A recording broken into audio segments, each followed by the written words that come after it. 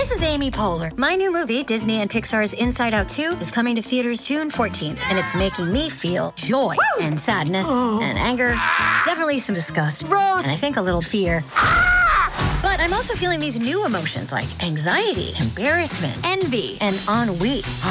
It's what you call the boredom. Okay, that one was weird. It's gonna be the feel everything movie of the summer. Disney and Pixar's Inside Out 2, rated PG, parental guidance suggested. Only in theaters June 14th. Get tickets now.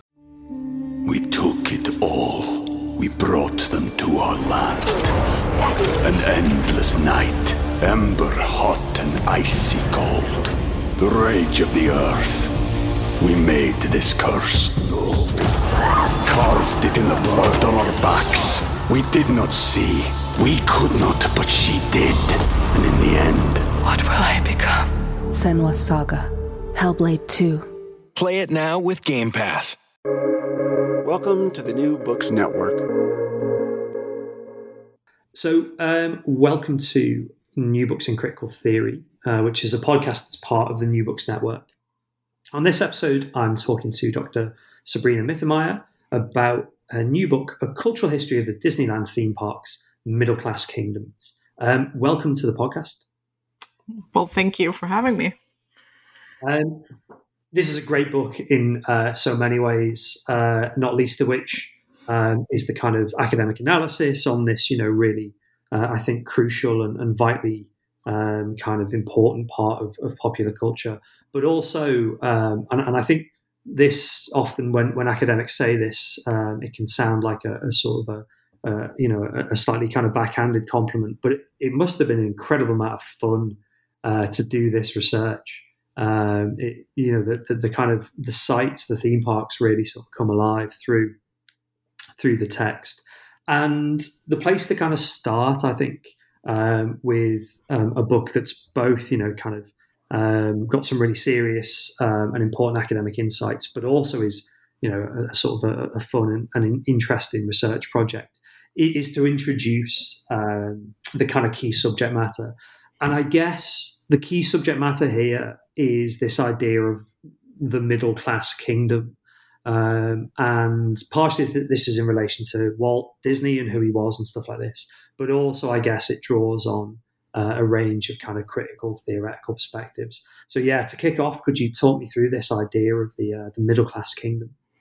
Yeah, sure. And first of all, yes, it was a lot of fun to do. As you said, look, it goes back to Walt Disney. It goes back to sort of the times when he starts to become very successful. So obviously he starts to make movies in the 30s and makes Snow White and the Seven Dwarfs even, I think, 29 even. But he's a man that always looks for the newest idea and, sort of he had a very uncanny feeling about what is the zeitgeist, what do people care about. And so very early on, like when his animation studio becomes successful, he starts to look for new ideas to do this. And one impetus actually is that people can't visit the Walt Disney Studios at the time. Like they could visit other studios to this very day. Like you could take tours of Warner or Universal. And so he's looking to build a place where people sort of can meet Mickey Mouse, but he's also very interested in things like miniatures and, traveling shows. And he's also acquainted with, classic amusement parks of the time, obviously. But he doesn't like them very much because amusement parks are dirty and therefore, the lower class, quote unquote. And if you know more about amusement parks, the history there is also that they're usually public open spaces that people can go to and have fun, and have alcohol and drink and mingle. And then at some point they become these closed off spaces where they're segregated, mostly due to, racism, obviously, but also classism. And so, when he starts to think about this, his idea is that he wants a place like this, but he wants it clean, and he wants it for a specific demographic, even though he doesn't never fully spell that out. But what happens is when Disney starts to decide he wants to build this kind of park, he wants to very much target the middle class. And this then, by then being 1950s America, the middle class means white people. So that is the idea also behind the title of the book, and sort of the thread that goes through the book, that all of these Disneylands, even the one in Shanghai that just opened in 2016, they always look to target a middle class or an upper class, even at this point, as what even is the middle class anymore. But it's about affluent people, and for the most part, white affluent people. That they want to get into the parks. Obviously, then when they go to Asia, that's a bit of a different story, but it's still that sort of core demographic. Yeah, and it sort of it kind of comes back to bite the overall corporation, not just with the expansion into Asia, but also with their kind of experiments in Europe as well, of having I guess a kind of a lack of understanding of how different middle classes manifest themselves, different middle class kind of tastes, patterns of consumption, desires and interests, this kind of stuff, and we'll kind of come to that in turn as we go through the stories of the parks. The other kind of starting off point, I suppose, is maybe actually with the original park, and obviously in order to set up comparisons, you spend a lot of time in the book thinking about the original Disneyland. And one of the things that comes through each of the kind of case studies of each of the parks is the sense that these parks have to be understood as kind of embodiments of particular times, places, particular sort of historical moments and conjectures.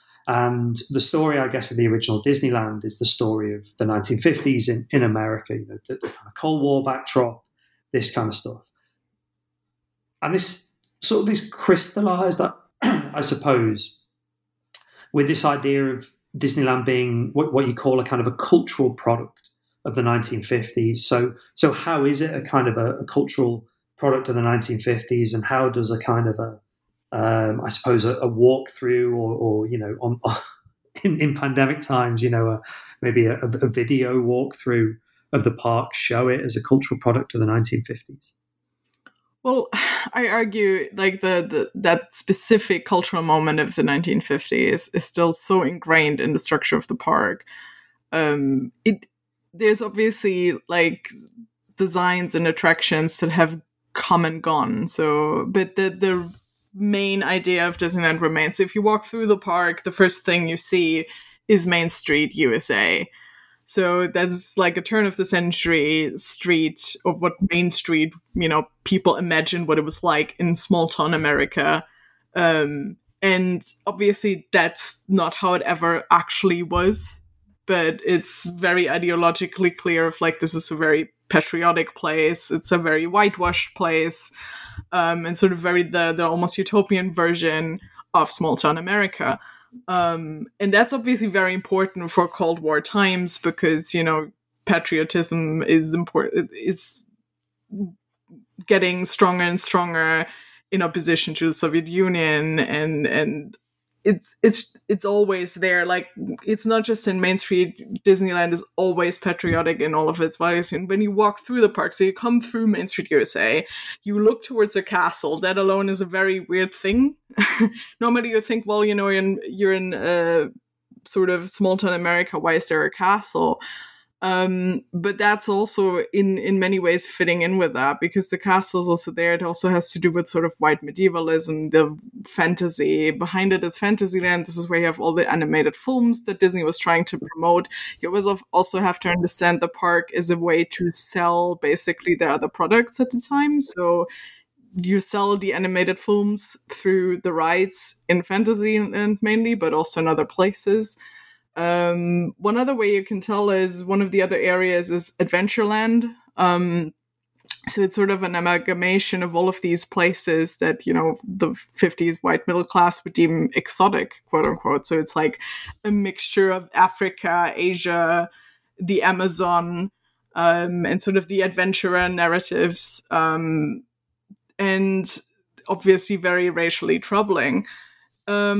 but that was also very much the zeitgeist of the 50s. So one of the things I also talk about then, also going into the 60s, there's a lot happening with tiki, which is a phenomenon that has come back in the last few years, but it was a huge tiki craze in the early 60s, for instance, where people went to tiki bars. That also had to do with the GIs returning from the Pacific, and you had musicals like South Pacific at the time, and, the movies with Elvis going to Hawaii, all of this. And Frontierland is one of the other important areas, which is also something that's replicated in almost every other park. And the 1950s are a time where Western becomes a very popular genre, which also directly ties in with Cold War values, because the Western, it's always up against the fight against the Indians. And sort of all these anxieties of the Cold War can be found in the Western genre, and you can find them in Frontierland. And then there's Tomorrowland, which is all about, very progressivistic idea of the future. Everything is going to get better. Atomic energy plays a huge role in it, but also domestic living, which is very interesting when you think about, Tomorrowland, shouldn't this all be about space? And it is at some point, but it also is about sort of the idea of what is, our utopian understanding of domestic living, because in the 50s, everybody's buying the new washers and dryers and other homemaking things. So all of this is in there. And you have sort of this reassurance of Main Street, and the reassurance and comfort and escapism of Fantasyland, but you have all of these sort of ideological values of the Cold War spun into it. And yeah, I mean, I could go through literally every attraction, every ride, everything in this park, and probably explain how that fits in there. Obviously, to find out more about that, go there after the pandemic, or if you can't go there, read my book. We took it all. We brought them to our land. An endless night, ember hot and icy cold. The rage of the earth. We made this curse. Carved it in the blood on our backs. We did not see. We could not, but she did. And in the end, what will I become? Senua's Saga, Hellblade 2. Play it now with Game Pass.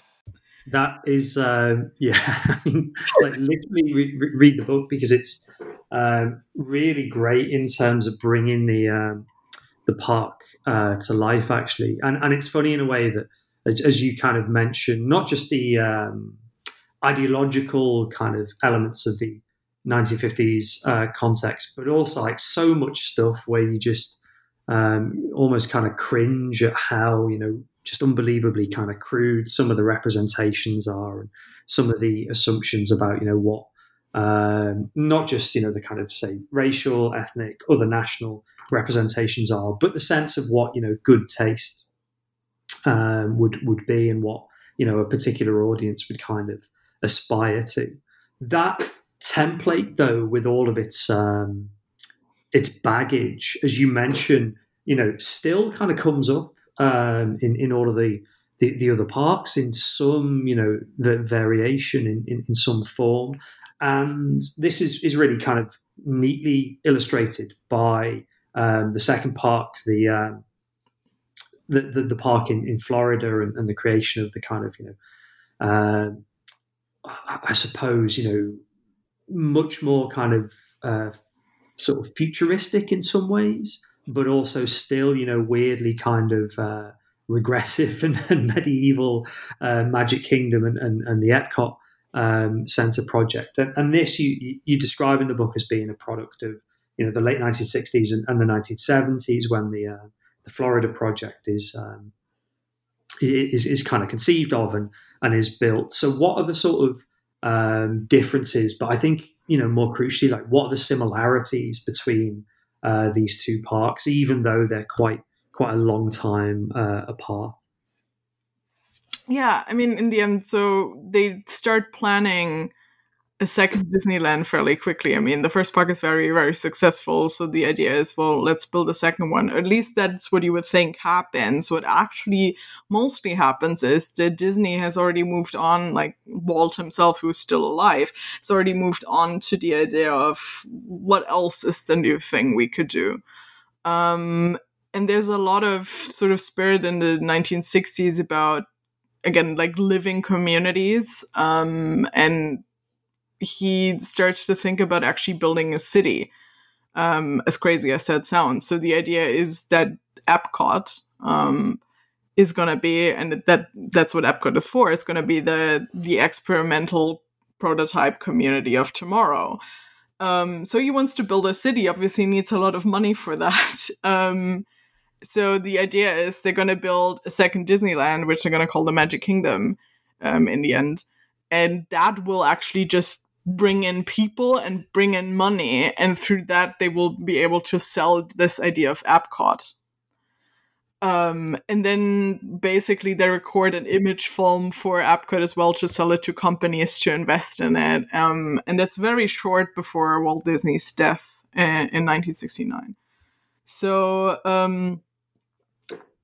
they never actually get there because he dies before they can really move forward with this sort of, like almost impossible project.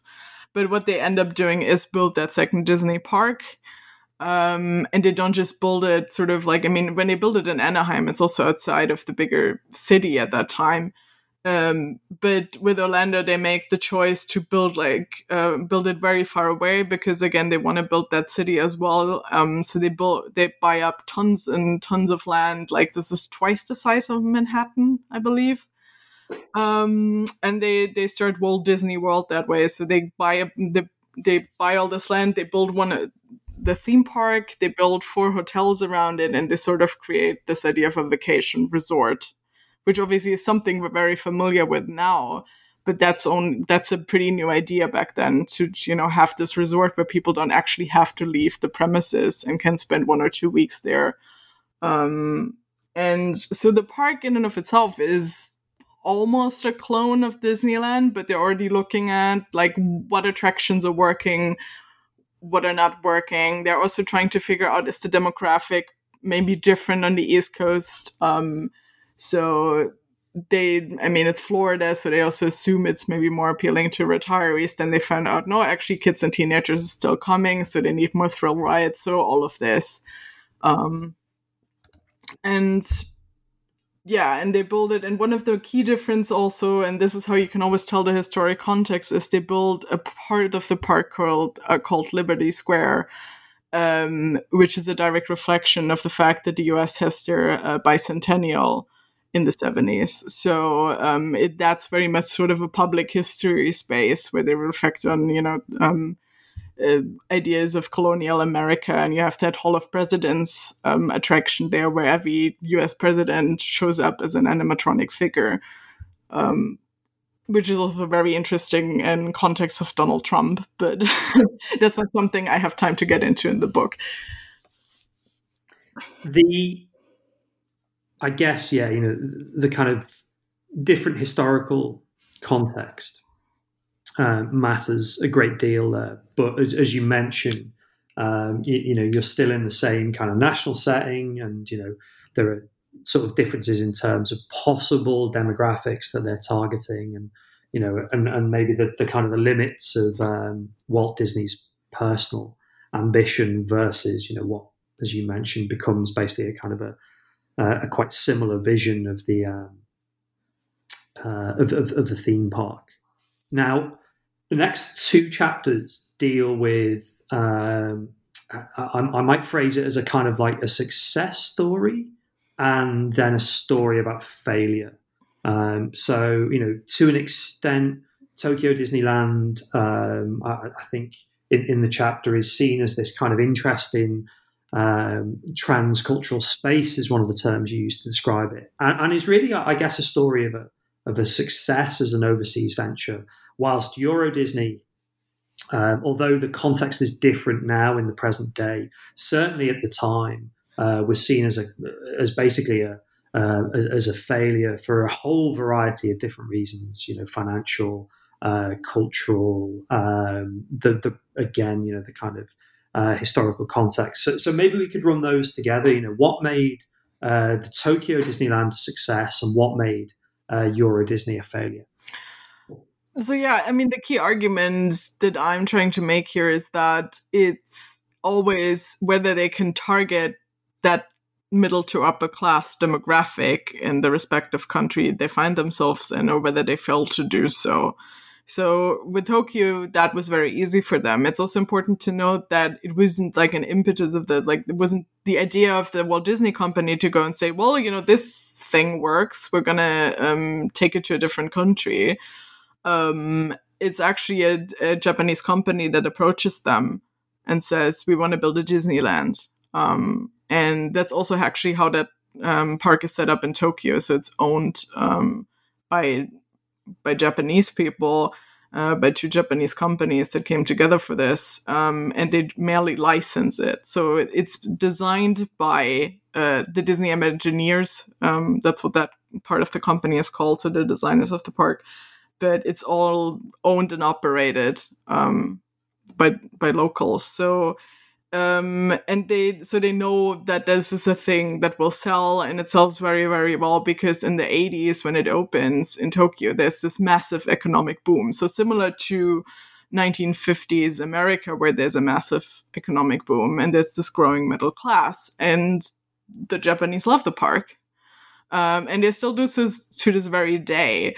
So you mentioned the idea of transcultural space. I think the idea is that there's a lot of academic study of trying to explain the success of Tokyo Disneyland, basically through cultural essentialism in one way or the other. So it's the Japanese love this, so this must work. And I mean, there's a certain grain of truth to it, but I think it shouldn't be underestimated that it opens at a time of economic boom, and at a time when the Japanese have a lot of time and money for leisure. They also change their work week to 5 days instead of 6 and stuff like that, So I think the Japanese definitely take it on. There's a lot of idea of the Japanese also sort of transform it into a Japanese cultural item. It isn't even American anymore, but I think that's also too simple. There's always sort of this mixture of cultures. So I work a lot with the term of globalization, when you take a global product and sort of transfer it to a local market and make it appealing to a local market. And I think that's what happens. And again, there's sort of this zeitgeist for certain things. I mean, the Japanese also already know Disney film. They love Disney film. So that helps, obviously. And then with Euro Disney, that's such a complicated story as well, because it is very much framed as this failure, but that's too simple a narrative. And I spent at least over 50 pages in the book talking about it. But the short explanation that I find is that there's also a lot of people's, again, sort of a cultural essentialism going on, that people say, well, it didn't work because the French just, that's too simple an entertainment for them. They're too sophisticated to understand it, which is obviously nonsense. Because they also don't just target the French with it. It's a Western European audience that they want to get at. That's also what they call it, Euro Disney, in the beginning, which is also a problem, because the idea of Europe isn't actually that popular in the early 1990s. But yeah, one of the things that makes it a financial failure in the beginning is actually a massive recession after the fall of the Berlin Wall. And that's never really taken into account in sort of the popular, even the media coverage at the time is basically just saying, well, the French don't like Disney, without looking at the fact that there's a massive recession and people can't afford to come. And this is before the euro as well. So for a while in the UK, it was cheaper for you to go to the US to visit Walt Disney World than visit Disneyland Paris, or Euro Disney as it was called then, because of the currency rates. So, there's a lot going on with this. And again, my argument also is they kind of don't understand how to target sort of the French middle class, the German middle class, maybe even the English middle class, so that they're doing better with English visitors. Because they don't understand the concept of the resort, and what they're building in Paris is also this kind of vacation resort. We all vacation very differently in Western Europe compared to the Americans, which also has to do with how many vacation days we have. So in the end, what I'm saying is it's very, very complicated, but in no way is it just, Western Europeans just are too sophisticated to enjoy theme parks, which is obviously not true, because it's still around. It's actually doing fairly well, or it did so before the pandemic. And Disney films are doing well here. Yeah, I mean, you draw a bit of a distinction actually between the kind of the park's visitor figures and which sections of French and also Western European society were kind of up for going, and then this kind of hypercritical sort of cultural elite backlash in the French press, and a sort of a broader narrative that linked the business struggles to a broader sense of, I guess, kind of resistance to US cultural imperialism and the dumbing down of contemporary culture through Disney and stuff like this. But actually, as you mentioned, people do love it and they are well up for it, and it is very much still there, which is testament to some elements of cultural relevance and a set of kind of changes in business practice. The other two case studies in the book are, I think, particularly fascinating in terms of Disney as a kind of corporation that is seeking to open particular markets and seeking what I might describe as kind of accommodations with particular markets as well. And this is Disneyland in Hong Kong and also in Shanghai. And again, we might run those two together in terms of the idea of class and a particular kind of demographic being part of the story for, I guess, what we might describe as Hong Kong's struggles, but also part of the reason for the kind of success story in Shanghai. And at the same time, Shanghai returning as, I guess, to this kind of, sense of a transcultural space. And there is something to be said, I think, for the success stories being where the corporation kind of does their homework about the context into which they're about to build the theme park. Yeah, definitely. And it also makes sense to lump them together in this way, mainly because Disney actually wants to build this park in mainland China to begin with, and they have the idea to do so in the 90s, basically after Paris. But then back then it's still very, very tricky to interact with the government of the People's Republic of China, which is obviously also a whole problematic chapter in and of itself, of like a corporation working with this government. But they can't reach an agreement. There's also difficulties. And so they end up going to Hong Kong first, because Hong Kong obviously used to be a British colony. It's handed over again in the late 90s. And sort of this context is when they start to negotiate building a park there. It eventually doesn't open until 2005. But which is probably actually still better for it, because I think if they had tried to open it as early as the late 90s, it would have been even harder to sort of get people to visit. Because again, the class factor is important. You have to build an audience and you have to find out where they're going to come from. So when they opened in 2005, they struggled to find an audience. Because just local Hong Kong visitors would probably also not be enough for it. They still bank on having tourists, particularly from mainland China, coming, but that is sort of a still politically difficult issue at the time. Also an issue of people being able to afford to travel to Hong Kong as well. And what they're kind of doing is they build a very lackluster park. If you look at what Hong Kong Disney looked like in 2005, it's just a sort of very, very small scale version of sort of the Disneyland park in Anaheim, with hardly any of the rides.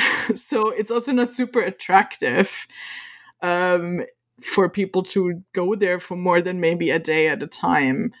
And then when they really start to build more attractions and then it becomes more successful. So when they really start to invest in it, and then also try to find out about cultural sensibilities, because local Hong Kong visitors or sort of the fans of the park become also very protective of it. And on a larger scale, it also becomes this idea of like, well, we have this American park here, or this American idea here, and it should be an attractive thing. So they become protective of it, especially against mainland Chinese visitors. So there's a lot of conflict between those two groups as well that also tie in with class, but it would go too far to go into this now. But then when Shanghai finally opens in 2016, so they sort of pick up negotiations again at some point, make the deal, and build the park. So that is really when they finally at a moment where China is booming economically. And I mean, this is something that experts saw coming for a while. This is why Disney was interested in going there. They knew what they were doing, but I think they almost started to try it too early. But when they opened 2016, this is apparently exactly the right moment, because it is successful. It's doing very well. Lots of people want to go there.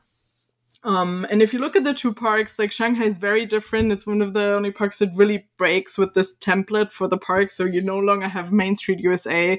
So it's very sort of away from these more ideologically American patriotic ideas. It's much more about Disney and what the sort of the intellectual properties that Disney owns now.